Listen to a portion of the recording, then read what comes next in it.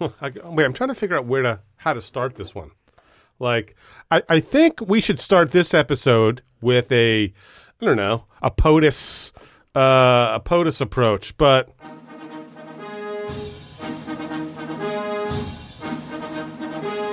because I'm going to bait the audience a little bit, we have not the POTUS on the line, but an aspiring POTUS, right? So, with that said, this is the 0 Hour. This is your co-host. They know me as Mark Fiertz. And by the way, our guest does spell his name incorrectly, right? Okay, we'll get into it. Because, of course, the way Mark spells his name, M-A-R-C, is the only correct way as far as he's concerned. Correct. And you are brainwashed. Who are you, by the way? I am your co-host, Christine Chapman. And who is the other Mark on the phone? Mark. M-A-R-K Stewart is with you in studio. Thank you for having me. Thank you, Mark Stewart. And I'm not allowed to give it away. No. But you are a very special guest, and Can we just give a little history for Mark and my sort of past how he came here, as long as I don't give it away? No, as long as he admits to the improper spelling of his first name, then yes. The American spelling, M-A-R-C, is very continental Europe. You know, it's funny. I was born in Zurich, right? And I was named after my mom's favorite painter, Marc Chagall. Who was French. Okay. So All right. there you go. It flows. When I visited the continent, I noticed a lot more MARCs. I also noticed logos for businesses that flow more. The Europeans have smoother logos. The Americans, I think, fittingly have this contrasting K's and harder consonants. To Americans, I think it fits a little better. Yeah. Okay. So, Mark, you and I met, in the early 90s, I want to say? Late 90s. Late 90s? Yeah. Because you are a longtime fellow educator who supports students who are looking at private schools and colleges and whatnot in a slightly different capacity from the work I do. And I'm going to ask you to speak about the professional work that united us before doing anything else. Well, my firm, and it's been 24 years in existence, is Ivy Bound, and we help students primarily get into competitive colleges via tutoring. Our tutors are available online. They have been since well before COVID, but Ivy Bound is still a firm that tutors people in person.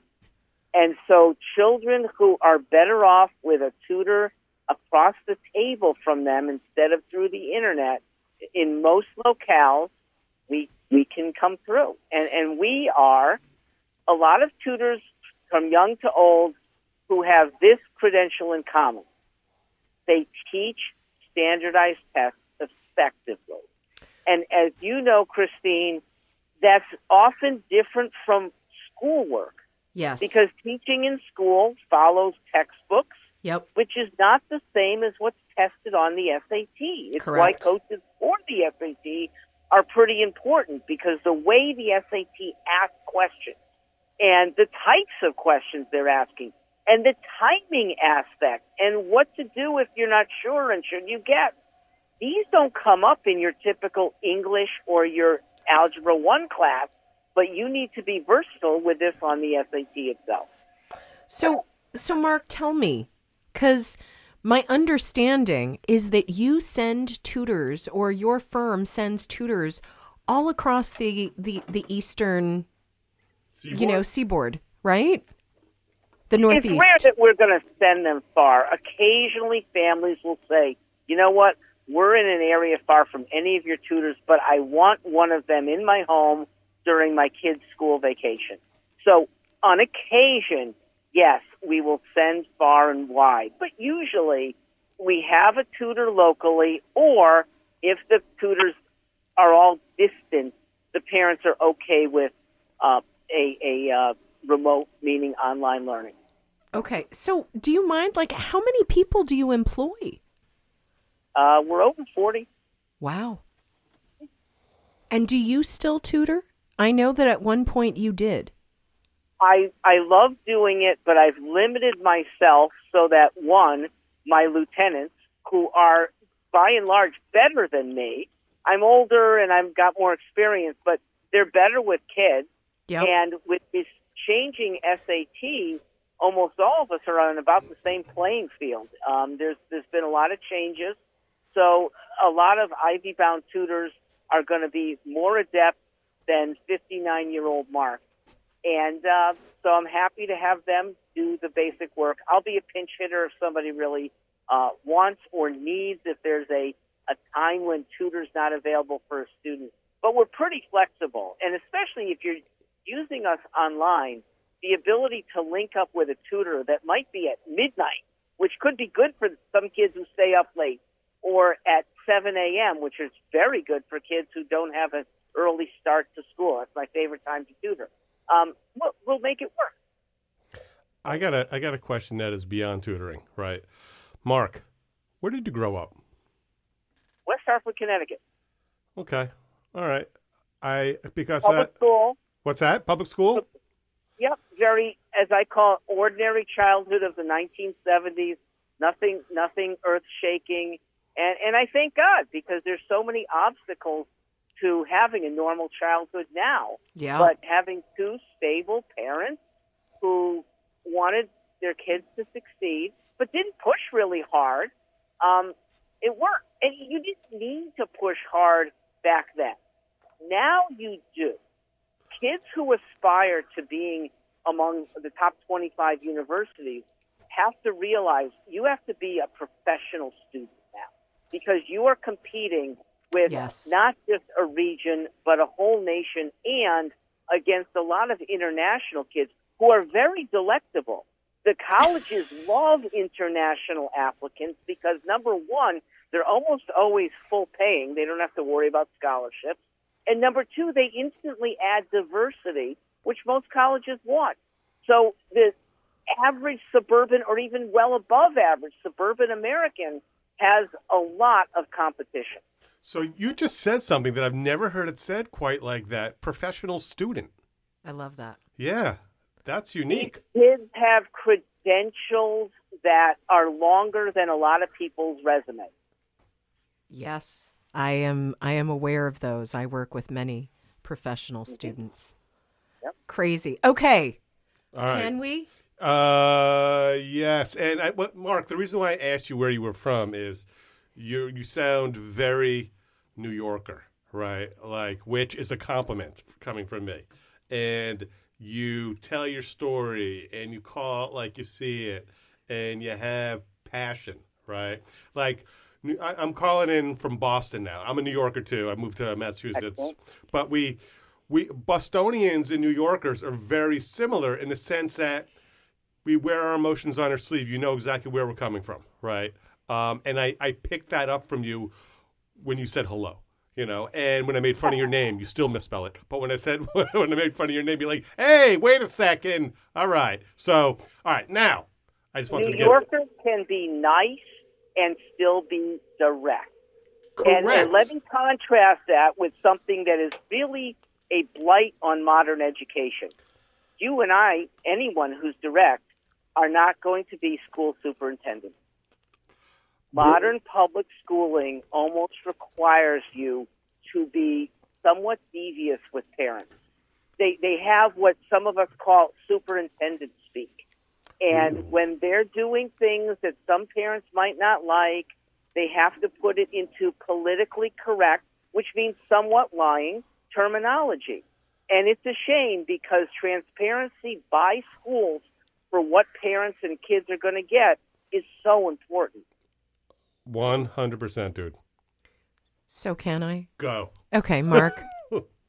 You and I connected recently, and we were connecting just to talk about work and possible collaboration between the work that I do in guiding students through the application process and the obvious need that I often have to refer students to a tutoring network. So we were chatting, and I think I said, so where are you now, Mark? And you were like, hey, I'm back in Connecticut. I was in New Hampshire. And I said, what were you doing in New Hampshire? And you told me a story, which I hope you will tell right now, to lead me to understand that we actually were calling because you needed to become a guest on the podcast. And that was just days ago. And we just sort of made it happen because I think it's really important for us to be able to share your story. Well, Christine and Marc, it's an ongoing story. It's not past. I am a present still candidate for office. And for a lot of the same reasons that I'm for reforming education, even more so, I want to reform our government. And so you started, Mark, with the term POTUS. It stands for President of the United States. And yes, I am a candidate on ballots now until June in primaries. Primaries used to get a lot of attention. This time round, things have been so wrapped up for Biden and Trump that they're getting very little. Yet I am on the ballot against Joe Biden. I am available for Vermonters on Super Tuesday, March 5th. Yes. You will see my name, Mark Stewart Greenstein, is my last name. I go by Stewart for political reasons. And 5 others, including the U.S. president. On the Republican side, those voters could still do a write-in for Mark Stewart Greenstein. On the Republican side, Trump's going to win easily, and their ability to express either a disdain for how things are going, a disdain for Joe Biden, a disdain or an appreciation for a better type of governance, which I call constitutional governance, less big government, more small, or possibly a liking for little Mark Stewart Greenstein. You have that chance on March 5th. There's some other Super Tuesday states where I'm not on the ballot, but the ones that allow write-ins, I'm still available as well. Okay. So I am looking at your website, stewartforliberty.com. And the first sort of line that jumps out to me is the only 2024 presidential candidate who doesn't want to be president. You need to unpack that. I want a better Congress. I'd like to see a better Congress. Yep. I'd like to see better people at the helm in the White House, better than me. I'm better than literally almost everyone now, but we can do still better. And let me expand this to the ultimate. How do you get a better Congress? How do you get better state legislatures? My effort at the presidential level is meant to unleash more people to be candidates. And these people don't have to have big, long resumes. They don't have to have highfalutin titles. They have to be good. I have a book, it just got published, called Why Not the Good? And I define good as competent with some passion attached. We don't have enough of that in U.S. Congress now. Okay, what do we have? Tell me what we have in U.S. Congress now. We have a lot of people who elevate themselves above what the people around them who voted for them want. And some of that elevation isn't all their fault. It's not just narcissism.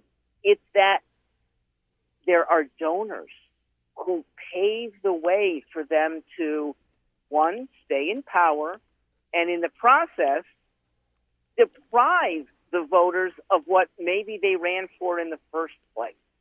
There are lobbying groups, not necessarily donors, that pressure Congress as well. Now, I can't change human nature, but what a libertarian mindset does, and I am a small L libertarian. I'm in the Democrat Party, the party that 100 years ago would have been libertarian, but we've changed. And the way that human nature doesn't have to change is that we have to defang government from so much of its power. Go back to the governance of the 1870s and even earlier, where they didn't control much of our lives. Local government today could and should be about the only controlling force in a decade. There's very little that the U.S. government should be foisting on people. And with it, if there's less power, if there's less stuff for congressmen to even be doing, I think you end up with better representation. Wow. Mark, I am definitely a political neophyte, right? How does one even get on a ballot, right? Like, is that by vote, I would assume? So at the state level, it's a state-by-state decision whereby in every state, the two big parties just need to nominate one person. Okay, they've gotten the clout, the prior votes for Democrat. As long as they exceeded 20%, there's going to be one Democrat allowed to be on the ballot. One Republican, they always get at least 20%. That's their nominee. Anybody else has the chance to fight within the Democrat or Republican parties for their nomination or go outside. The independent route is a lot harder, one, because even if you get on the ballot, the attention one gets is so subdued. Media don't tend to want to cover you. When they do, they think, well, you're a kook because you're not going to get elected, and nobody elects independents. So it is a much tougher route. It requires usually getting signatures. I've done this in 4 past election tries where you stand outside with a clipboard. Some people go door to door to door. I think that's a little creepy these days. I like being outside in a shopping area that allows it, and fewer places allow it because they think, oh, that's political, we need to stay away. But where it's allowed, and U.S. Post Office is always allowed, even though they're not high-traffic places, you can get eventually 1,000 names. And that's what I needed to be on the Vermont ballot for U.S. president. Now, Biden himself needed that. Really? He didn't come up to Vermont, but he had, he paid a firm to get his 1,000 signatures and pay his $2,000 fee. Got it. Now, he has to do that in every state. Got it. I have chosen to be in just 3 states. Okay. And so my limited amount makes it still budgetable. My time plus $300 got me on the Vermont ballot in D.C., where I'll show up again against Joe Biden. That's in June. It's just a payment. You don't have to go the signature route. Wow. Pay them $2,500, and you show up on their ballot, too. So what made you decide, Mark? Like, okay, I have no desire to be president, but I need to get on the ballot to be a challenger, right? And because I don't know a better way to give over a long-standing opinion that we're not being governed well. I don't have a huge media platform. Thank you for giving me this small and hopefully growing platform. Yes. I have felt that you automatically get a little bit of platform by being on a ballot. That's less and less true. I first did this in 2000. I ran as a 35-year-old. And if you go back, there is a clip of a debate on C-SPAN where lesser-known presidential candidates in New Hampshire from January 2000. I'm still in there as a much younger and still saying the same thing now. It was that the Democratic Party, represented by the 2 big nominees then, that was Al Gore, vice president, running for president, and Senator Bill Bradley. And nobody else, which was so perplexing that I said, look, I've got to put my hat in the ring to at least give a perspective that they are way too liberal, which I'll define as statist. I'm not anti being progressive in your own little world, but when you force your ideas onto others using government is force. That is liberalism turned into statism. We don't want that. And back then, relative to today's leading Democrats, Bill Bradley and Al Gore were quite moderate. Now it's gone off the charts. The amount of control that your leading Democrats, Chuck Schumer, Nancy Pelosi, the squad, they want any feeling to be legislated. And with legislation, it means control over anyone that disagrees. Not American. Okay. Soviet. Okay. So here's I feel like we are in a time that is tumultuous, divisive in ways that it has never been divisive to this extent. You're right. What do you bring to the table in terms of your position? Do you see yourself as more of a centrist candidate? Because I am seeing some old school sort of conservative oriented values that are sort of wrapped into what you are speaking to, right? It's amazing how unifying libertarianism is. So can you speak to libertarianism as a whole? Like, as a Canadian myself, I'd probably be like a socialist, perhaps. I mean, not that I would identify as a socialist. Says, the libertarian offers socialists, Bernie Sanders-style socialists, to be socialists as much as you want in the enclaves you want. If northern Vermont had counties that wanted to have Medicare for all, that wanted to be very strict in their labor laws, wanted to be even more rigid in how they control education, let them. Let them. Because as long as you could move to a neighboring town or country that isn't so restrictive, the libertarian way works for them.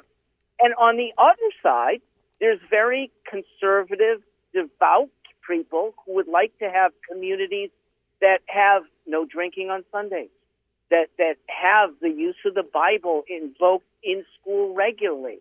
Let them as well. It doesn't contradict our Constitution, which is a very libertarian document. Christine, Marc, there are very few powers that the Constitution truly gives to Congress. There's 18 of them. That's it. And 5 are military-based. So there's only 13 other powers. Govern the post office, build roads, run a patent office, punish piracy, prosecute counterfeiters. It's not a whole lot. Yeah. And over the last 100 years, the courts have allowed Congress to go way beyond the boundaries of the Constitution, and in my mind, way beyond the wisdom of the Constitution. Interesting. So it's so interesting because even congressmen think they can do whatever they want. If you ask Nancy Pelosi, is Medicare actually permitted in the Constitution? She'll say, of course. But it's not true. It's not a power of the government.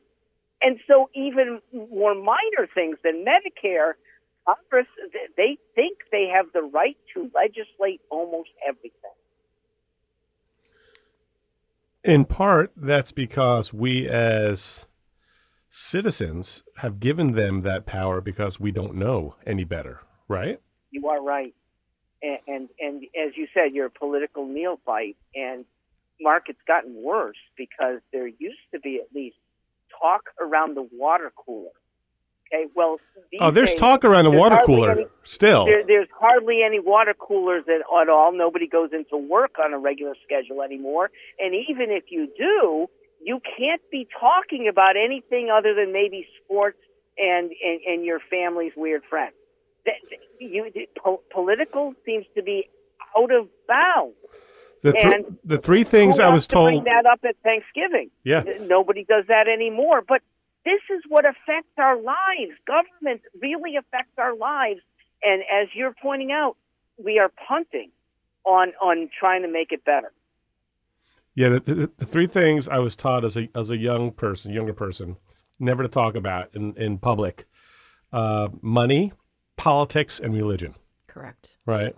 Like those are the three topics you keep private, right? You don't talk, you don't have a discussion with someone in a bar about politics, especially today, right? There's, okay, so here's what's sad. I spent some time in Europe. This was a while ago, but I did an expat year, and we are politically the laughingstock, right, of Europe, right? When people look at how divided of a country we are, right, and what is happening over the last few years, it's, I think, Christine said it, we're experiencing things we've never experienced before, and the court system has never experienced before, and literally not walking on eggshells, but walking on, newly found legislation to navigate or course correct whatever journey, we're going on. You're absolutely right. Look, America pretty much invented civic freedom, and we're losing it because, in part, of fears of doing things that are civic and good. My best solution for that is those three things: money, religion, and politics. They're all important, and as long as we are tolerant of other people's ways of making money, other people's ways of devotion, and yes, other people's political thoughts, they should all be discussed friendly. Don't break out steak knives on one another. We can do this. Why you? Why should we vote for you?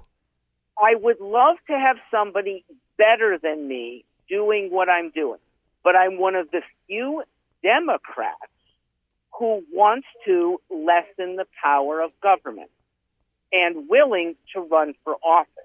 Now, I think there's a good number of Democrats out there. That's not the far left, but there's a good number of Democrat voters who are, I'll say, normal. And unfortunately, over the last 10 years or so, they haven't been given very good choices. In candidates, they face left or right, and it's far left that the Democrats put up there as their candidate, or on the right, it's Trump. Or the evil Republican, and that's the way the media puts almost anyone with an R next to his or her name.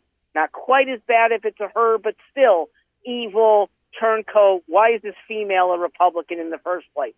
So faced with that ugly choice, a moderate Democrat almost has to vote Democrat. What could Mark Greenstein's role be? Yes. Mark Stewart on the ballot.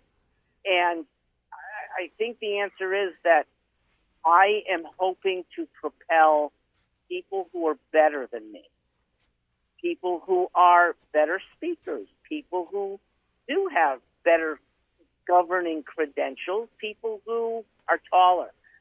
But I'm taller. In the presidential race, what could come of a Mark Stewart, say 4% of Vermonters away from a sitting president, it opens up the possibilities for people next time round to say, I can run for Congress too. If little Mark can do this, I can do it even better. I could run for a state house seat with my principles, which are better than what I'm getting now. In 2024 itself, maybe it dislodges some Democrats to be thinking we don't need Biden at the top of our ticket. And moderate Democrats exist. You don't hear about this very often because the candidates that the party puts out tend to be pretty far left. Right. And they get elected because the poor moderate Democrat has this ugly choice. Elect the far left Democrat or vote for Trump. But or anyone with an R next to their name. R for Republican is portrayed by the media as so foul, so evil, that mainstream Democrats, I think, are almost compelled to stay with their party instead of break away. Right. I am a candidate for asking for a breakaway. Wait. So the neophyte question, for a breakaway, libertarian. I'm not even sure I understand what the breakaway is and what the libertarian positioning is. So okay, it's one of two things. It could be that within the Democrat Party, they break away from this traditional statist, the most credentialed person is your nominee, even if he's got unpalatable policies. There's some governors, Democrats in several states, who would be much more liberty-minded than Biden and Harris.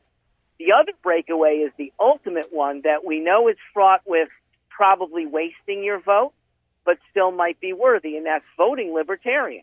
There will be a libertarian presidential nominee in November. They're on ballots. They'll be on ballots in 49 or all 50 states. So you're not totally stuck. And Christine was asking during the break, can they win? In this election, no. But can they provide a principled vote for somebody who is not content with a Trump-Biden choice? Then absolutely. So, okay, I get that, but I'll speak as the Canadian-American transplant, right? Like, I was born and raised in Montreal and came to this country and ended up becoming a naturalized American, right? And I guess my question becomes, I remember becoming naturalized the year I could vote for Obama, right? And I really wanted, even though it didn't matter, I wanted to vote in that election, right? Now, looking at what is going on, particularly with Trump, I'm scared beyond belief that this guy is going to actually possibly make it. So if I'm really worried about that, am I wasting my vote if I'm a Vermonter or, from any of the other states where I can vote for you, even if I believe you're absolutely right? Like, am I wasting my vote? I'm not competing against Trump for the November nomination. I'm in the Democrat Party's primary. So all you're doing is voting for who would be the best of the Democrats. Or maybe I see. Okay. Not even voting for me, but saying it's not him. It's not him. Biden. We should look elsewhere. Okay. I think that's very powerful. Yes, that is very powerful. Yeah, that's fair. Let's say 4% of Vermonters do this. To have a little unknown Mark Stewart with this sort of libertarian within the Democrat Party ideal, you're expressing very good sentiments powerfully, and you still have a vote in November for probably a Trump, or you're going to vote against him. Right. I think your nominee in November is not going to be Democrat Joe Biden.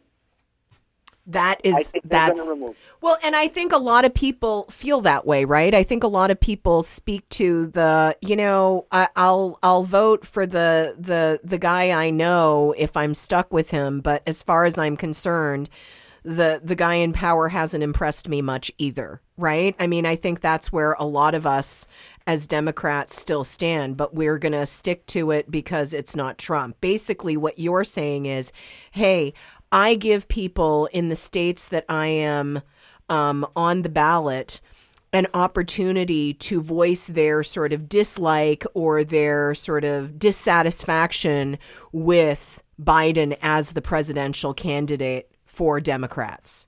And you're giving them the opportunity to voice that. Yes. Okay. You can even be voicing without voting for me. Let's say you don't like Mark Greenstein. Right. You could by writing in, no Joe Biden. You can just do that? Write-in votes in certain states. In New Hampshire, they had their primary 3 weeks ago. Yep. And one of the higher gathering votes was for a concept called ceasefire. And it was a campaign that cropped up in just 3 weeks prior to it. You started seeing signs. And they garnered, I believe they cracked 1%. I think it was over 1% of the vote was for for ceasefire. I'm saying in Vermont, you could say no Joe Biden, and it will get publicized. So what is your hope? Like, what is the hope of the numbers? Like, are you hoping for X percent, and are you projecting? Like, can we throw a shout out at Vermont and say, okay, all of you Democrats who want a different candidate, please, if you're in Vermont, vote no Joe Biden so that we can have another possibility of the Democratic Party looking at other candidates. That's your goal. And I'll add that to the more broad goal that we look at governance beyond just the two candidates they're serving up right now. Yep. And if media in Vermont would like to have roiling debates, old style, I'll be there. Okay, I can be in Burlington. I'm 5 hours away. I will be there the next day if they said, we want to debate issues. And though Mr. Biden probably won't come up to Vermont, he could send a surrogate. Okay, the whole delegation in Vermont is all Democrat. Senator Welch or either of the there's only one U.S. congressman there. Bernie lives there, so he's the other senator. You know, I will happily, and I think it's a good service to have more forums, whether they're in just town halls or if they could be broadcast on WCAX. This would be good for democracy. That's amazing. And democracy above all, right? So at the end of the day, it is to maintain our democracy. Yes. Right? To maintain the freedom of choice and speech and all those things. Can you speak to I'm looking at your website again. I'm sorry, Mark. I'm totally interrupting. And that's Stewart spelled Stewart Correct. for liberty.com. Stewart for liberty.com. One of the categories of your sort of menu of items is boycott the woke. And the neophytes in this room need to better understand what you mean. Well, let me start with what I define as woke. Okay. It is animated by feeling more than logic and using government to put your feelings ahead of others. Okay. So, example. Most of us feel for a kid who thinks he's in the wrong sex and may want to have surgery at age 18 or even younger, but even at age 18, where in every state, I believe it's legal. But this might not be wise.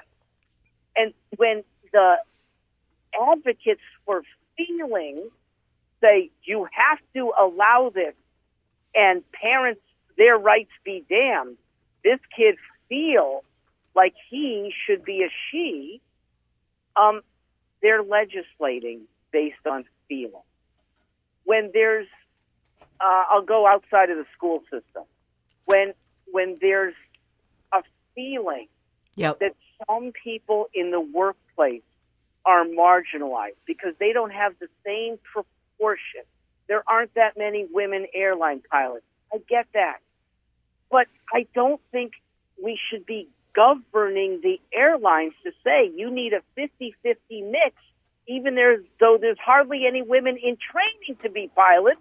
And that wasn't because of government or discrimination. It's just they want to do other things. Okay, but shouldn't it just be the best person for the job, right? I mean, let's look at the example you just used about pilots, right? Maybe, all right, ready? Is there a lack of interest or a lack of opportunity for female pilots, right? Interest for sure. I'll tell you where there might be less opportunity. There aren't that many black pilots either, and it is harder because there aren't as many well-off African Americans proportionally as white Americans, and flight lessons cost a lot of money. Yes. So there, once again, it's not that the airlines have discriminated against black people. It's that they're not showing up with as many black meritorious candidates. And as of now, they get at least as much chance to become full-on pilots. The danger is when they have an over amount beyond their merit, and then you're putting people's safety in jeopardy. Women, it's not economics, but I think it's more of a male thing to want to control. Women want to sue. They're very good at psychiatry and very good naturally as teachers. And yes, some women make great pilots, but not in the proportion of men who play with trucks from the time they're 3 years old. So of course they want to pilot planes more frequently. That's human nature, more frequently than men do. Okay. So then boycotting the woke. Yes. Back to that first very good question. Boycott the woke shows up on Stewart for Liberty because it is a consumer-oriented movement that can be political. And in the absence of being able to elect the people that you want, we were saying you're in Massachusetts where Republicans stand almost no chance. Their legislature is 3/4 Democrat. Yep. So even when you think you have a chance, you might be 2 years away from the next election. But what can you do when a company has very vile policies? You can say publicly, I'm not buying your stuff. Right. And the boycott of recent, I put up that page well before either of these boycotts, and not like people were listening to me, but when Target stores put up an agenda that devout people were very upset about, yep. And when Anheuser-Busch chose to make make fun of, it seems, traditional American values of gender, yep. They deserved at least some backlash, and this is one of the few conservative things that have worked. Conservatives don't get very far anymore. These two are examples of boycotts that have made a difference. Mark, do you have any advice for your voters as we face a very scary election year? Well, if it's November, then no, because we don't know who the candidates are going to be. Trump could be in jail. And though you can run for president while in prison, it is allowed. I do think that sours a lot of people, not the cult. The cult that follows him are going to vote for him no yep. matter what his circumstance. That's such an interesting point. It is possible, and maybe you end up with him with a tiny, tiny bit of humility saying, you know what, how about my son, Eric Trump, who's a bright guy, and he doesn't carry all the baggage and the vitriol against him. You know, maybe that's the Trump instead of Donald. In the Democrat side, it's not going to be Joe Biden. It's not.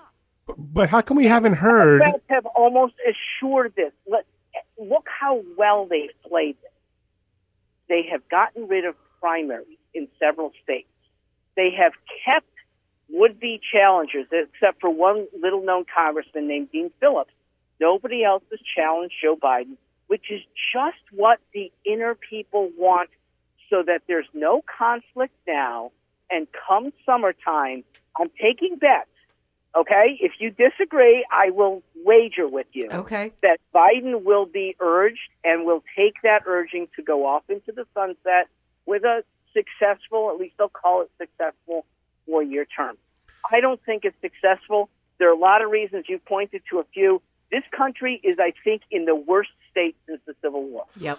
So, and even during the Civil War, our principles were not that as divided as we are now. I mean, there are people who their mindset now, over the last 10 years, they've come to believe that speech is violence.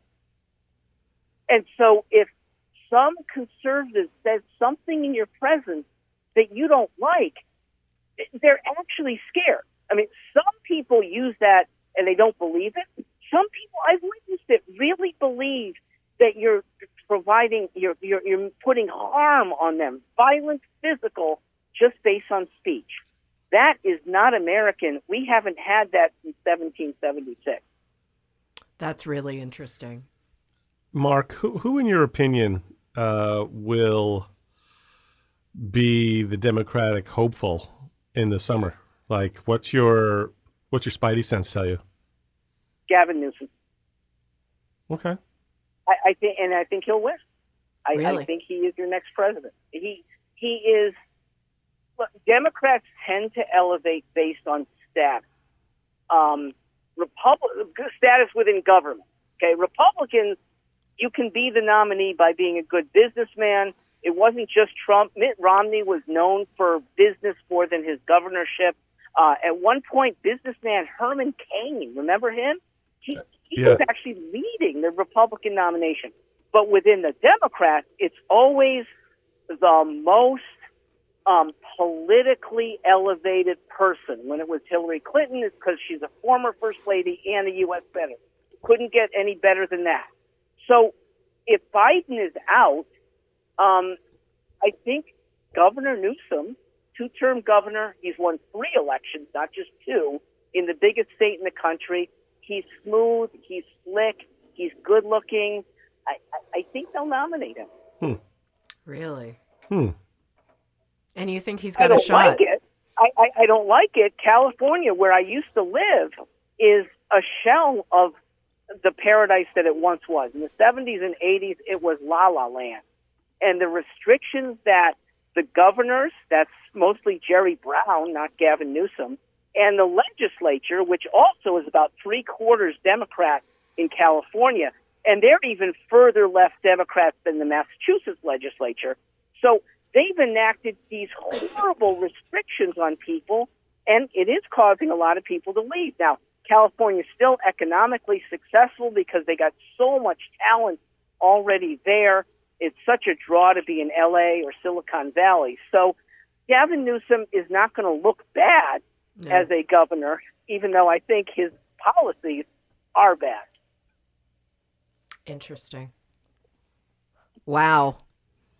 It's a lot to... I did mention, let me throw one other out there. Okay. Colorado's governor, Jared Polis, is in his second term, and he's not a far lefty. He speaks sense. He's on the libertarian side, one of those few Democrats with a liberty streak. I am hoping they will elevate him to maybe the vice presidential pick. I think he would be a very good candidate to hopefully, again, turn the Democrat Party around. I'm still a Democrat. I would love to see an old-style JFK-type Democrats. And where would the far left go? Mark, Christine, there's a place for them. It's called the Communist Party of America. They actually exist, and it would be true to their principles. It is. Instead of lying and fooling people, they can be steadfast. They'll be small, rightfully small, but not so commanding over the rest of our government. Wow.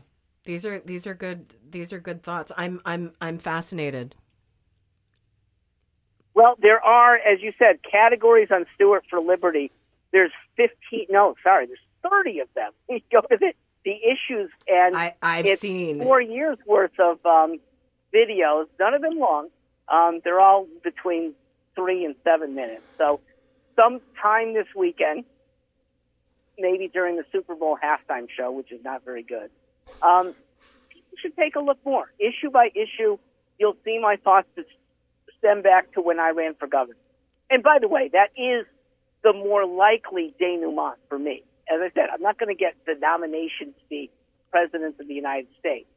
But I would like to be in the running to be governor of a Northeast state.